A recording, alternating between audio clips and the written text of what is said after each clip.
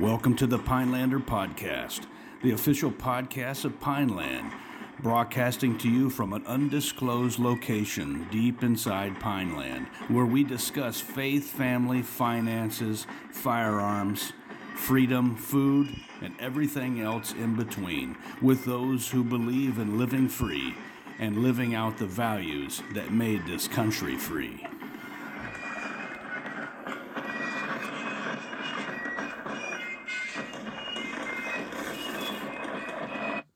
All right, everyone. Welcome to the Pinelander Podcast. My name is Paul LaFavor, and this is the Pinelander Podcast. Today is Friday, 11 March 2022.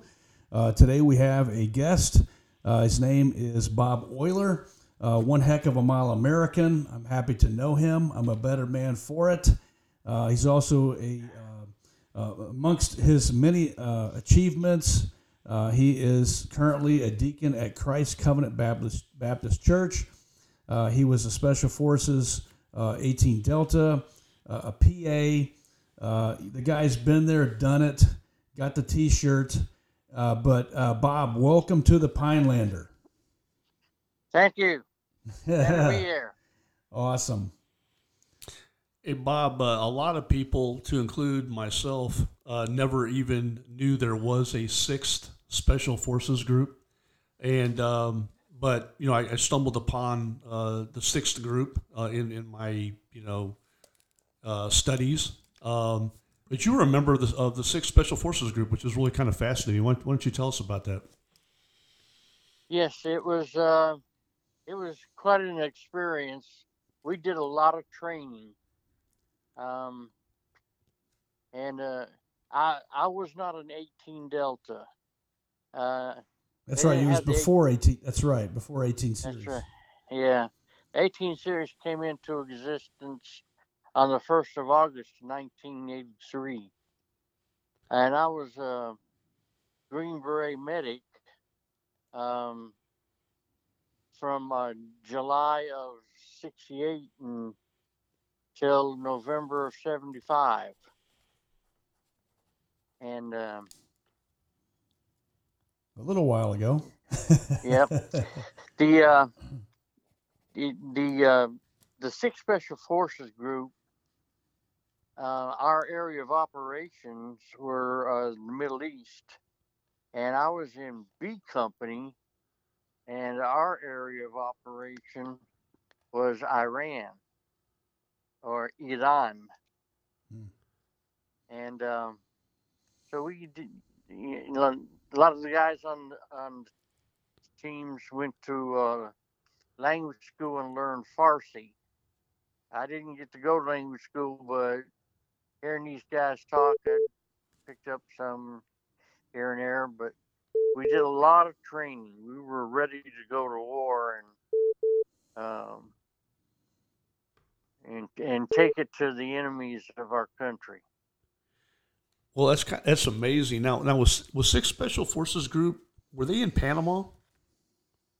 No, the 6th Special Forces Group was at Fort Bragg. Okay. The 8th Special Forces Group was located in Panama. Okay, now what's fascinating about that is because, obviously the Farsi kind of wasn't a language that was continued within the SF community, and would become very, very needed later when we ended up going into Iraq and Afghanistan because of the region.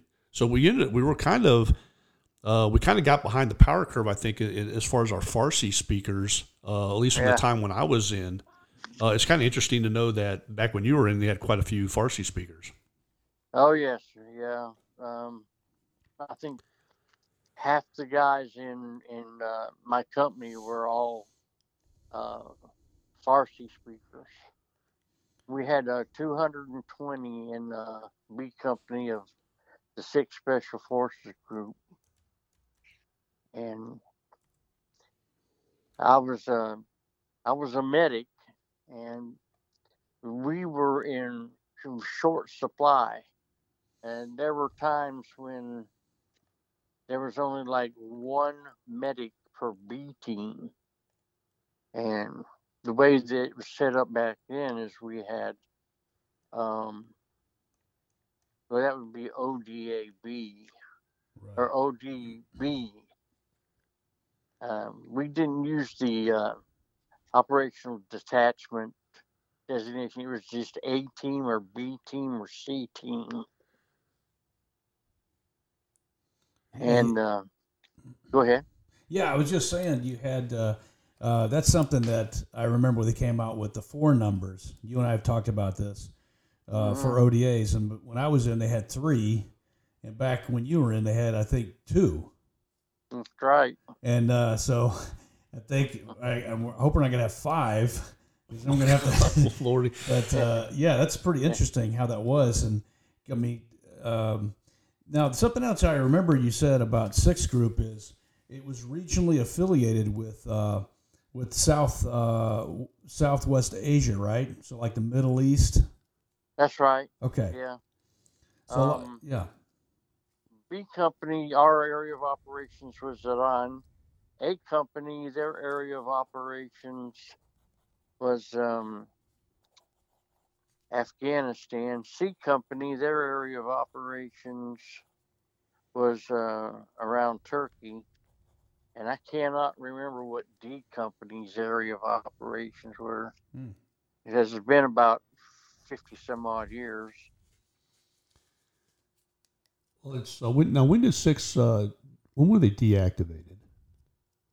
They were deactivated when the 5th Group came back from Vietnam in 73. I think it was August of 73.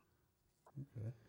Now, now you've said you told us a lot of stories. I'm not sure what you can share, but I'm just itching to get some type of Bob Oyler story. For those of you who don't know Bob Oyler, one heck of a model American.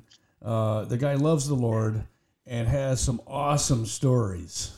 I mean, you have so many awesome stories. There was some crazy times back then, though. Yeah. I mean, there was a lot of neat things going on. Hey, Bob, can you just share with us one of your stories that you think you can from 6th Group?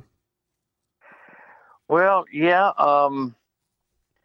I back in my younger days, I didn't ever drink or use drugs, but I was kind of a wild child. And I had a friend, his name was Tommy Joyner, and he was stark raving insane. And we lived in the barracks. It was the old World War II barracks that we lived in. And the living quarters were all upstairs, and the A teams were all on the bottom floor. And we had no air conditioning. It was just open windows, and they had ceiling fans on each end of the barracks. One fan was pushing and the other was pulling, so we always had air circulating through. But one night, my buddy Tommy woke me up. I guess it was around 1 o'clock, and he said, "We got a mission." I says, "Well, what is it?" He says, "Well, I'm going to show you. Get dressed." He says, "And wear something dark." So I got dressed and we went down. He didn't have a vehicle, so we had to drive my vehicle. And now this, I tried to be a good Christian. That so what I'm going to explain just kind of shows that sometimes a Christian can cross the line without being malevolent. Yeah. So what we did is my buddy and I, we climbed a water tower on Fort Bragg that overlooked the WAC barracks. Wow. Now WAC back in those days stood for Women's Army Corps, and they had segregating uh, billeting back then, not like they do now, where you have males and females in the same building. Um, You guys had a little more sense back then. yeah. Yeah. So what we did is he climbed up on top of this water tower that overlooked the WAC barracks, and my buddy Tommy says, "Oyler, you're going to be my loader and igniter." And I said, "What?" He says, "I got some cherry bombs and a slingshot." So what he did is, I would put a cherry bomb in his slingshot. He'd pull it back, and I would ignite it. Light the fuse, and then he would shoot it from the top of the water tower into the the top floor of the WAC barracks through an open door.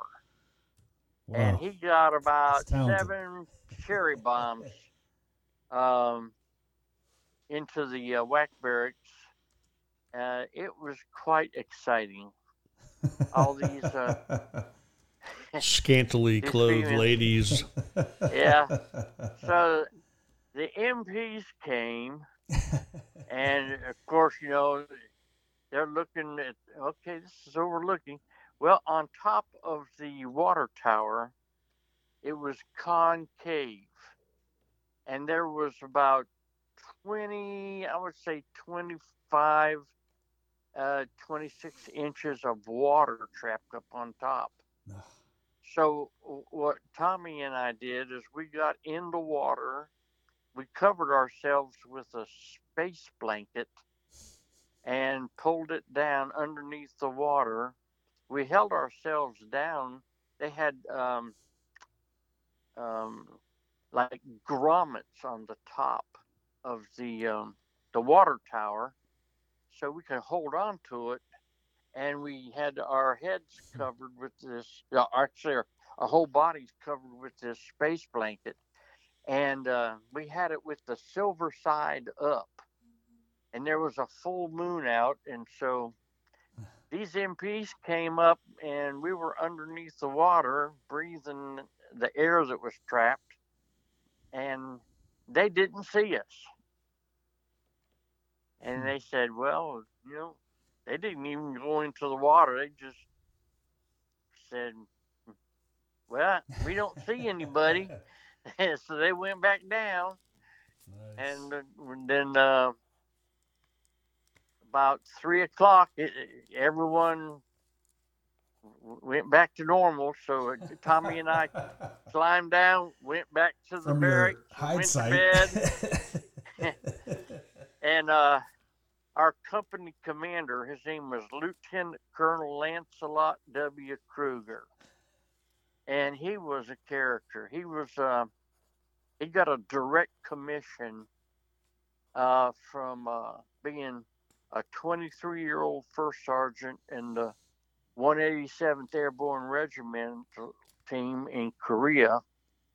Along with he got a direct commission from being a first sergeant to being a captain, along with a Distinguished Service Cross, because of actions that he did in Korea. He was one of 2 survivors out of his entire company that held off a Chi-Com battalion. Anyhow, he called us all to attention, and then he started saying, "It's been reported last night that someone fired cherry bombs into the WAC barracks, and they think it might be some Green Berets." He says, "I want to know if any of y'all know anything about that." And he's looking at Tommy, and because Tommy had a reputation for being basically insane. Which just made him a lot of fun to hang out with. Yeah. So we're looking at each other like, and we had our hands up, like, holding like, huh? And so that's just one of the things I did. I thought was kind of humorous back at the time. I Hey, don't know what people think about it today, but it was, we didn't hurt anyone. We yeah. scared the Hey, uh, Bob. uh, Hey, yeah. Bob, can you I've heard so many, I mean, I can almost tell some of these stories myself, but they're good stories. But there's one about your team sergeant you had. Oh yeah. Yeah, please tell us about him. I had a team sergeant. His name was Mikhail Michkoviak. Mikhail was he was a warrior. Um, he saw his parents murdered by SS stormtroopers, German stormtroopers, in 1939 when they invaded Czechoslovakia. His parents had sent him out into the field to get some vegetables for supper, and while he's out there, this German mechanized brigade came through, and they basically slaughtered everybody in the town. They just got everyone out and machine gunned them all down. Mm. But he saw the two who murdered his parents and his siblings. He had two sisters and a brother. He was 13 years old at that time. He tracked down those two German soldiers, and while they were sleeping, he beat their heads in with a rock, a great big rock. Wow. And then he took their weapons and he went through this. All the Germans were sleeping. They figured, well, there's no one out there. We killed everybody. And he took these guys' weapons and went and he basically killed a whole bunch of German soldiers while they were sleeping. And when they woke up, he ran off into the woods. It was dark. They didn't follow him because I think they were probably scared. And he knew every inch of where he was going. He joined the underground for the Czechoslovakian resistance. And he fought against the Germans all of World War II. And when World War II was over, he was 19 years old. And he didn't know anything but fighting. So he joined the French Foreign Legion. And they put him in, he spoke 5 languages. When I knew him, Czechoslovakian, of course. He could speak Russian. Let's see. He also, yeah, he was something else. He had a working knowledge of English, and he spoke with a real thick Slavic accent. And he used to tell me at least, I guess once a week, he'd say, "Oyler, you're crazy like mad dog, smart like fox, run like gazelle, eyes like eagle, swim like dolphin, jump like kangaroo. Oyler, you are a one-man zoo." That's awesome. You had, yeah. I mean, he was a very colorful team sergeant. I know you learned a lot from him. I mean, a true warrior. He got saved in Vietnam. I believe it was in 1965, right before he came. When he He was in Vietnam. He was at Dien Bien Phu when it fell to the North Vietnamese, or actually, yeah, to the North Vietnamese, or to the Vietnamese, the communists. And on the death march to Hanoi, he escaped, and he made his way to Saigon, jumped a tramp steamer, and came to the United States. That was in 1952. And he joined the Army. And at that time, they were getting ready to form the Special Forces. He was one of the first 50 enlisted men in the 77th Special Forces Group. Right. That became 7th And, Group. yeah. Right. And then... and he was, sorry, Bob, but he was also, I believe that was the Lodge Act that whereby they took, these guys that were just like Rambos, okay? Oh, yeah. And they're like, hey, we need these guys with that can just slaughter our foes like that. And that's right. And that was definitely Mitch Koviak. Mitch Koviak, absolutely. Well, it's amazing because that generation was just full of guys. I mean, you're just telling me the story about this dude. I mean, one of these events that this guy lived through is like, epic. Yeah, one is epic. But he had like one after another, and that's really not that uncommon for a lot of guys of that generation that kind of went through that period of time where there was just so much crazy things going on. Yeah. They found out that he had been in Vietnam previously. He was one of the first guys. He was in the first Special Forces Group in Okinawa, and he was one of the first guys from there to go to Vietnam on Operation Snakebite. Right, that was a lot of guys don't know that. First Group was the first to go to Vietnam. Mm-hmm. Yeah, and he saw a lot of action on A teams.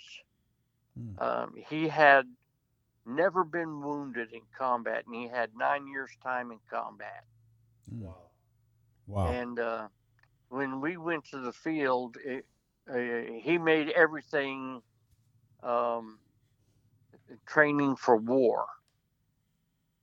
We had a combat equipment jump on Nijmegen drop zone one night, and we thought we were all going to be coming back on the cattle cars that they used to have. We called them. Well, he said, no, we're going to find our own way back to camp. And so we were getting ready to go. He says, sounds kind of sweaty. Yeah. It was, it was, I think it was in September. And September it was, Bragg. Oh, yeah, that's going to get you. Still plenty hot. It was cool at nighttime, and it was kind of hot during the day. Anyhow, we were getting ready to form up, and he says, Oyler, I am dead. You are now team sergeant. You have to go to these grid coordinates. And it was on the other side of Manchester. Yeah. Hey, sorry, Bob. Go ahead. No, I mean, yeah. He said, you can't cross the roads because they're all mined. So we had to find a culvert, go through the culvert, and then wind up at the grid coordinates that he had set up. And it was my responsibility to get us there.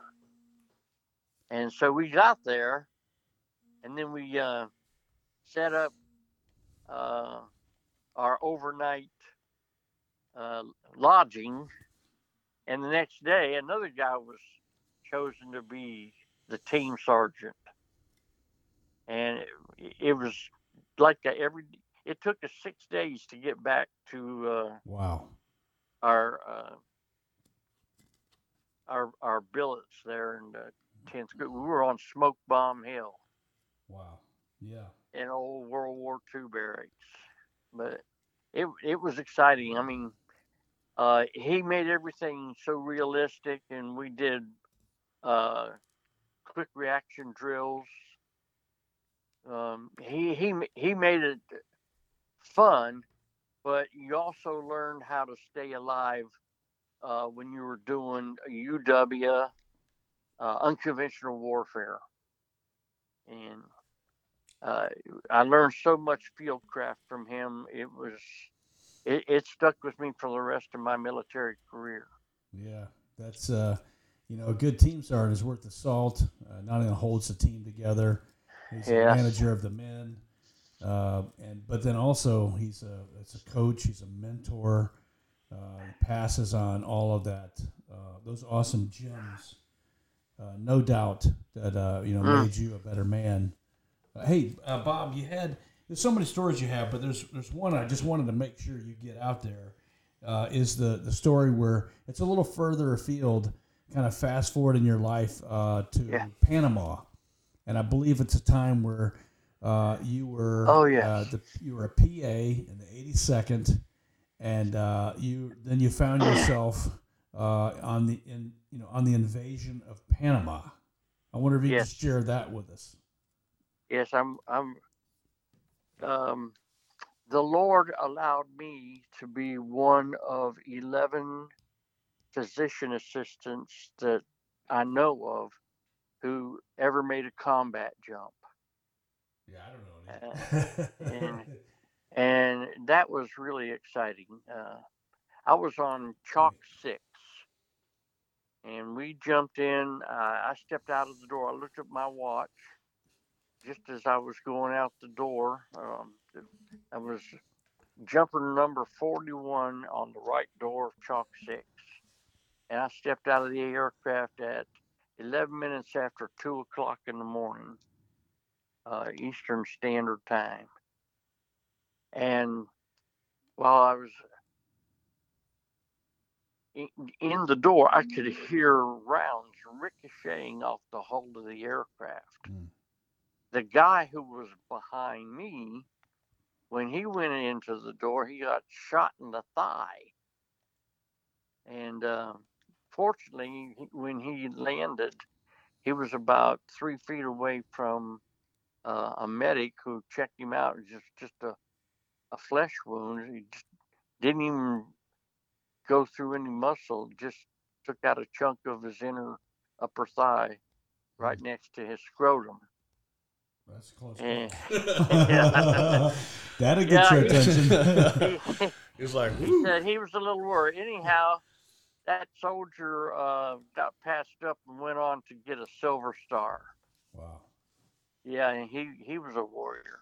Yeah. Anyhow, as I'm coming down, we went out at 500 feet.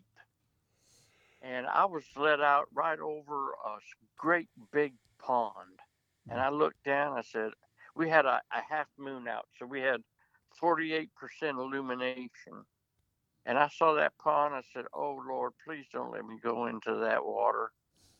So I reached up, grabbed a left riser slip, and I pulled that thing down as hard as I could and tilted my canopy, and it made me drift, so I just missed going into the water by about 5 feet.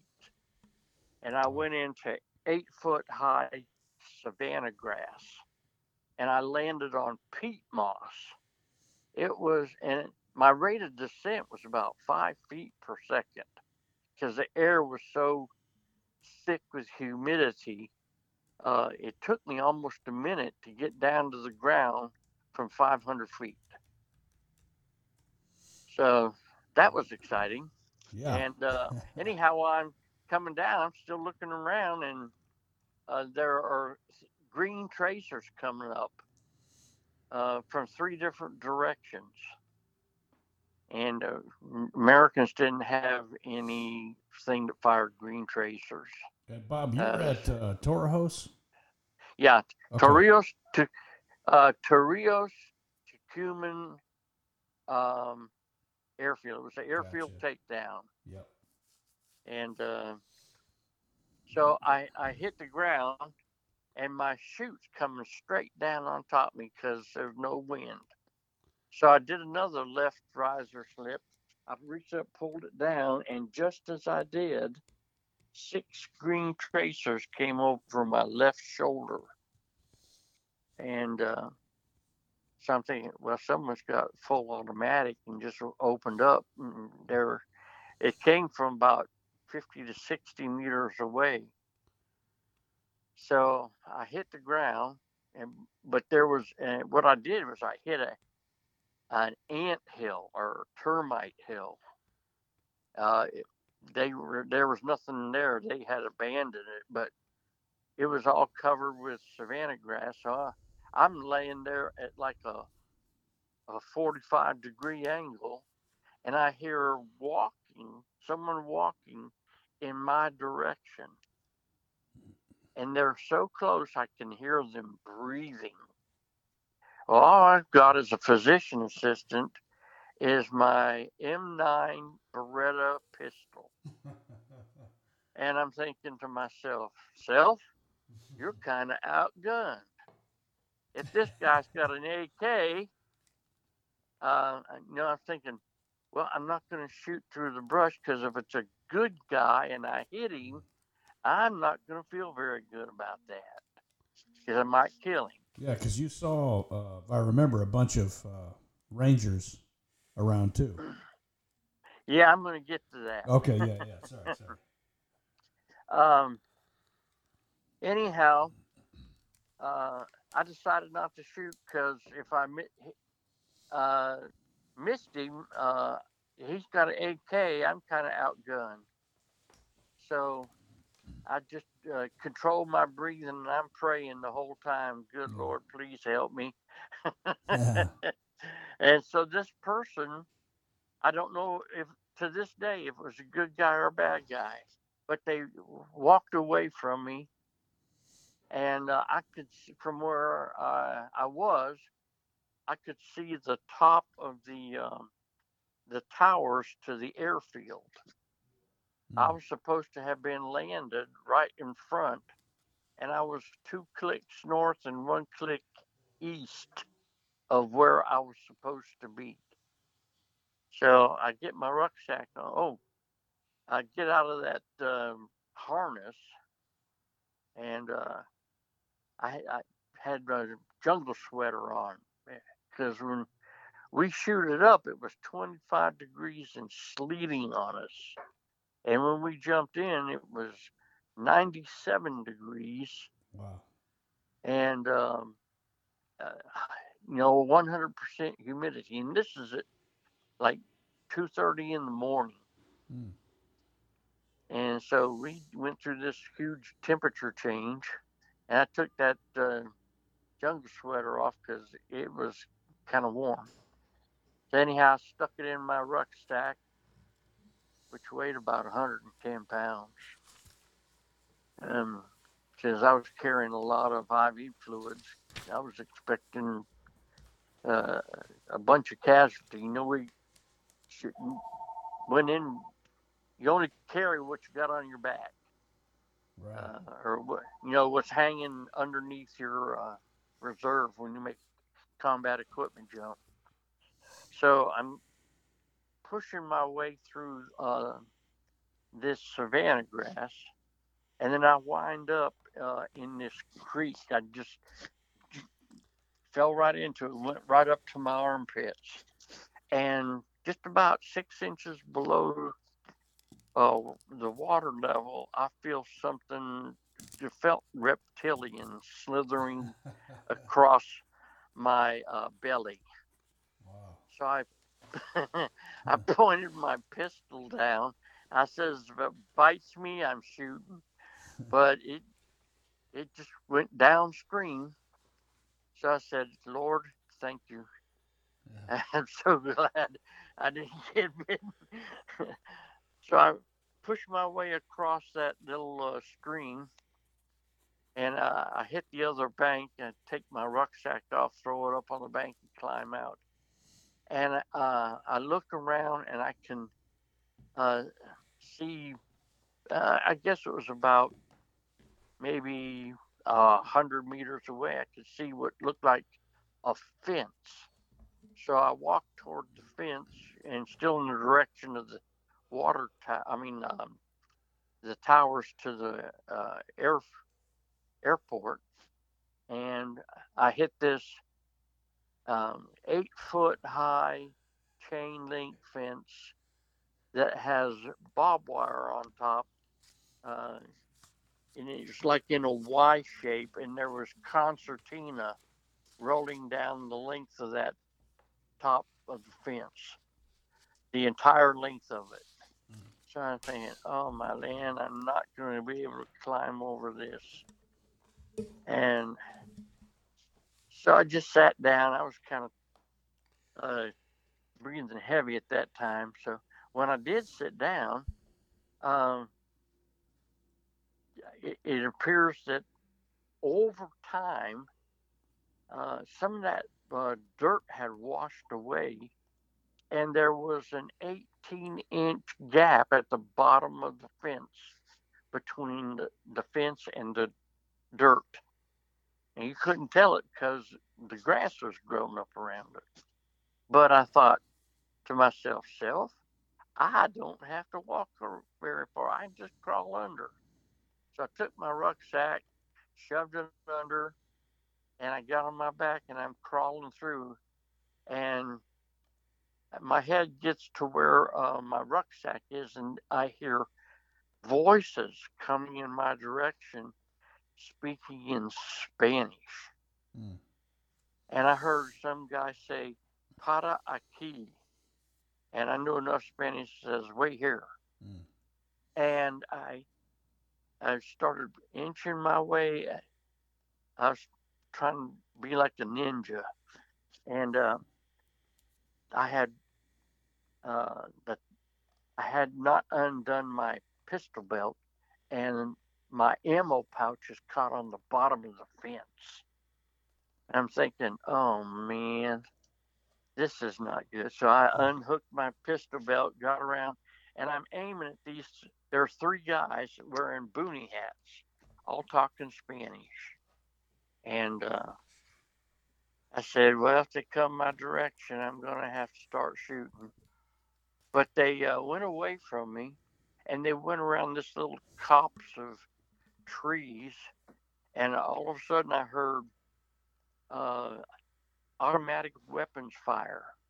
And these guys had walked into a ranger ambush. Mm. And I got to thinking to myself, I am not going to go in that direction.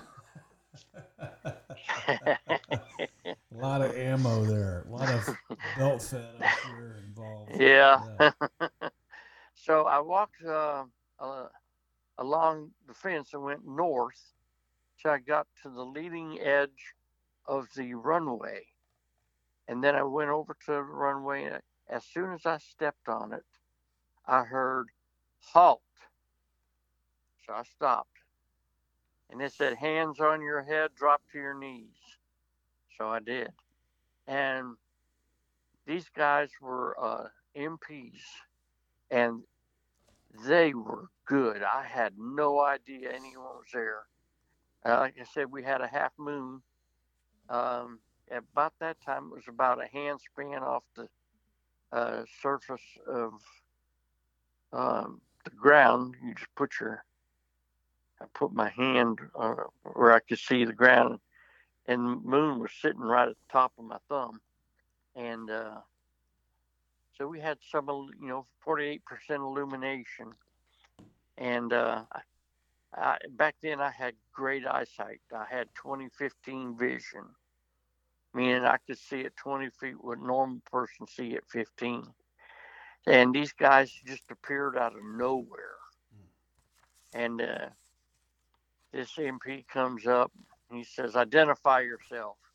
so I gave him my name and my rank, and he says what the challenge was, and my mind went blank. I could not remember the password. And I said, I'm sorry, but I just can't remember the password. And then we had a running challenge, which was any combination of 9. So he said 2, and I said 7. He said, okay, stand up. He says, what's your mission there, Chief?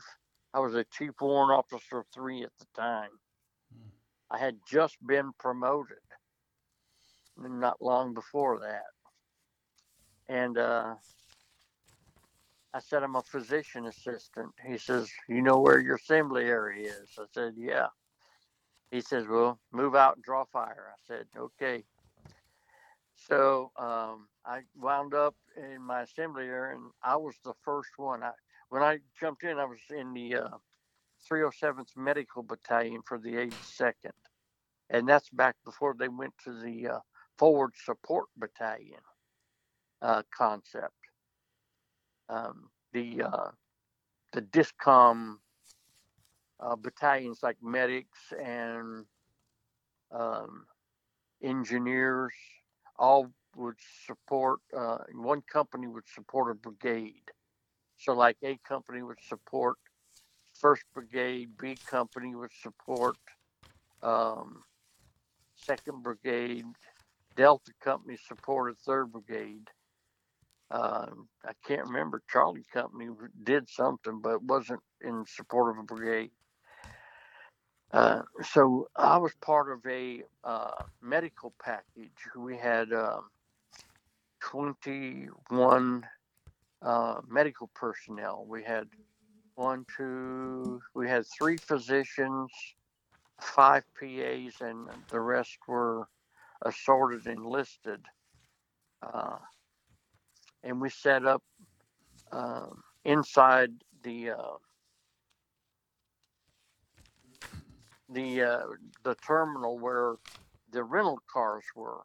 That became our casualty collection point and aid station, where we took care of whoever came to us. But while I'm sitting there waiting, I was the first one in. And while I'm sitting there waiting, this major came up, said, identify yourself. So I told him who I was. He says, and what do you do, Chief? I said, I'm a physician assistant. He says, well, we got 2 wounded guys down about 50 meters to my left. And so I got up and I went down, and one guy had landed on hard top and had sprained his back. He was basically okay. He just did feet and fanny and head PLF. And the other guy, he landed. He had 1 foot in the grass and 1 foot on the hard pack, and he fractured his his left leg. He had what's called a pylon fracture, which is a fracture of the tibia and fibula at boot top level. And his leg was facing out at 45 degrees at that point, which was not a normal position to be in. So I checked his pulse, and he didn't have one below that fracture. So the artery had been crimped when he broke his leg, and it went off into that 45-degree angle. So I told him, I said, I'm going to have to straighten your leg out or you're going to lose it, bud. And he was a young PFC in the 504. And he said, and I said, it's probably going to hurt a lot. And he says, wait a minute, Chief. So he took out his magazine out of his car 4 thumbed a round out, stuck in his teeth, and said, "Okay, Chief, go for it." So um, Hmm. I tell him lay down and just relax as much as you can. So I straddle his legs, and I'm trying to adjust his foot without hurting him too much till I get to a point where I can feel a pulse. Well, while I'm doing that, all of a sudden the ground to my right and left starts disintegrating in automatic weapons fire. Hmm. I look over my shoulder, and there are three Panamanian Defense Force guys who had come out of the passenger terminal and were shooting at us from about 50 feet away. But this young fella on his back, upside down, engages these three. He had his weapon set to shoot a burst of three, and he stitched each of these guys Hmm. upside down. Wow. Uh, I mean, what a shot. Uh, I put him in for a silver star, and they downgraded it to a ARCOM with me because he Uh, was just a private. wow. Yeah. And I mean, where were you at? Where was your mind at that time when the ground is disintegrating around you? Well, I mean, I kind was. You're, I, you're busy trying to straighten a leg, aren't you? I was thinking the Lord has sent my guardian angel down, Hmm. and he's doing his kung fu and blocking all those bullets Yeah. because bullets on my right and on my left, uh, and nothing's coming in the center. So I'm thinking the Lord is preserving me somehow. Yeah. Uh, I mean, and I thank him. you had a lot of near death experiences. Um, yeah. I mean, a lot of times where you thought, "Hey, I'm not sure if I'm gonna get out of this one." Hey, Bob. So there's something else I wanted to make sure everybody hears is just of your, something that we get asked a lot in the church is a soldier will say something like, how do you live a life that honors Christ, meet with, close with, and destroy the enemies of our country without violating Christ's command of love your enemies. I just wanted to ask you, because it sounds like that you have been able to do this, engage the enemies of our country, live a life of distinction, and then live a life of balance where you don't desecrate, the duty that you have. Right. So, I mean, could you just elaborate on that? Just give people a clue. Okay. That's quite Well, a challenge. um, I got saved when I was 9 years old, and it was at a Salvation Army youth camp. Wow. Uh, and that was in December, the 9th of June, 1957. It was about a month and a half before I turned 10. Hmm. And when I came into the Army, I I basically grew up in the Army. My dad was a career soldier, and so I knew what the Army life was like, and I determined that I was going to live for Christ. Hmm. Uh, Now, I'm not perfect, and I'm going to have to honestly say that there were times that um, I wasn't in 100% fellowship with the Lord, but I never um, um, I never did drugs. I never drank. Alcohol was not my thing, and I made it a promise to the Lord with the help of the Holy Spirit that when I wound up on an A team, I was going to live a life for Christ. And I used to face some resistance from other team members, from team sergeants. They wanted me to go to team parties, and I said, if there's alcohol there, I'm not going to do it. I says it's my personal belief that a Christian shouldn't drink alcohol. And that's primarily because my father committed suicide when I was 14. Wow. And when they found him, he had 12 cans of beer, 11 of them were empty, and the 12th one was half full, half empty, half full. And what he had done is he had taken a vacuum cleaner hose and run it in from the exhaust into the back of our 1961 Ford Falcon station wagon. He just asphyxiated himself. But I determined I wasn't going to violate my role as a Christian, and if they didn't like it, well, that was their problem. Yeah. And they could really try to put the pressure on you to go along to get along. Yeah. But I determined I wasn't gonna do it. And when I got to the 6th Special Forces group,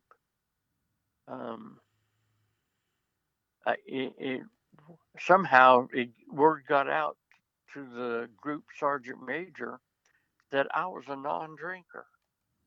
So he made me the designated driver for the entire 6th Special Forces group. I used to get calls at 2 and 3 in the morning to go pick up guys from Caruso's and the Clown Lounge and the Bottoms Up and the Flaming Mug. I'd go get these guys. They'd be knee walking, falling down, gutter crawling, commode hugging drunk. And I'd just say, hang your head out the window. If you barf in my car, you're going to clean it up. And so I was the designated driver until one day there was a need for a medic to go out and cover a halo drop. And I happened to be the only medic in the company available for that at that time. So I got in this ambulance with the driver, and we went out to it was Salerno drop zone, and they did a halo jump. And so while I'm out there doing my medical duties, guys from the group were calling, trying to have me go pick them up because they couldn't drive. They were drunk. And so 2 days later, I got called in to see the group sergeant major, and he's chewing me out. And I said, Sir Major, I was forced to go do drop zone coverage because there was no medics available. Without a medic on the drop zone, they won't jump. And so he said, well, you got to do some things that are going to interfere with being a designated driver, I guess. And so that's one of the things that they did, you know. But it was so much fun. I loved being a Green Beret. Yeah, it caused you. I mean, I think what I'm hearing, I've heard you say this before, is as we know, Martin Luther once said, that is the reformer who wrote the 95 Theses. To go against conscience is neither right nor safe, and so you have a personal conviction that obviously the Bible says getting drunk is a sin, and you know right. that, and then also they asked you to go against your convictions, and I think so. What I'm hearing is a big part of it is don't go against your conscience. Don't go against your Mm-hmm. convictions, and don't allow Right. the team and your desire to be on the team to waylay that and to work against the morals that you have that you know to be right. So that's I mean, kudos. I mean, that's one way you were able to not sacrifice your career on the altar, or your family on the altar of your career. Right. To walk a fine line at times to stay true to your faith. Mm-hmm. Yeah. Hey. I Yeah. Hey, go ahead. I just was going to say that I felt the same pressure, not only in the 6th group, but also Yeah. the 10th when I was in Bad Tolz, West Germany. Yeah. And when I came back from Germany, I went into the 5th group Right. because when they came back, they deactivated the 6th. Yeah. So, Hey, in fact, I had that same pressure throughout my entire 25 years as yeah. a career soldier. Yeah, and having known I've heard, I think, majority of the stories you have, and they're awesome. And I know that you're working on putting these stories into a book, an autobiographical account, and so I'm excited to be a part of that project.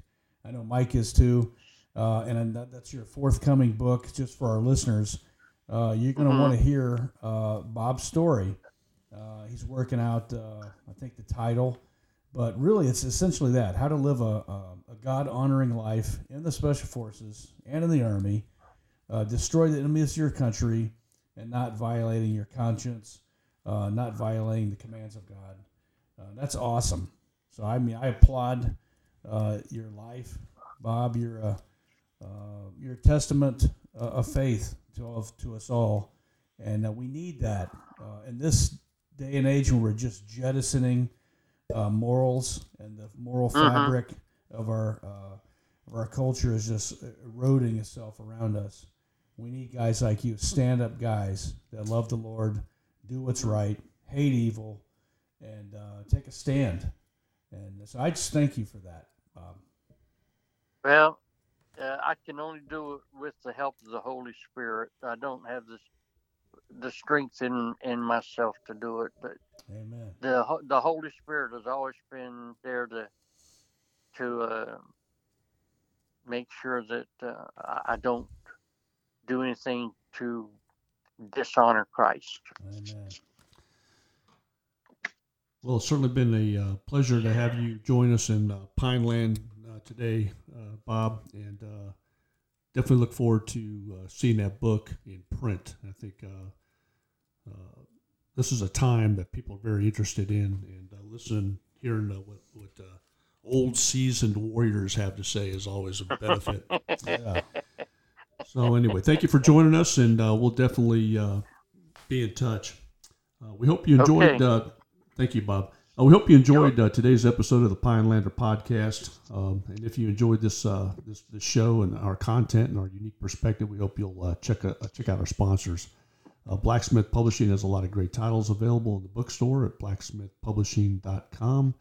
And if you're looking for some really cool Pinelander merchandise, please head on over to the general store located at pinelander1776.com.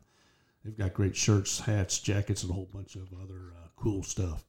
Until next time, remember to keep your head on a swivel, stay physically, spiritually strong, morally and mentally straight, socially astute, and be a great team player. Viva La Pineland.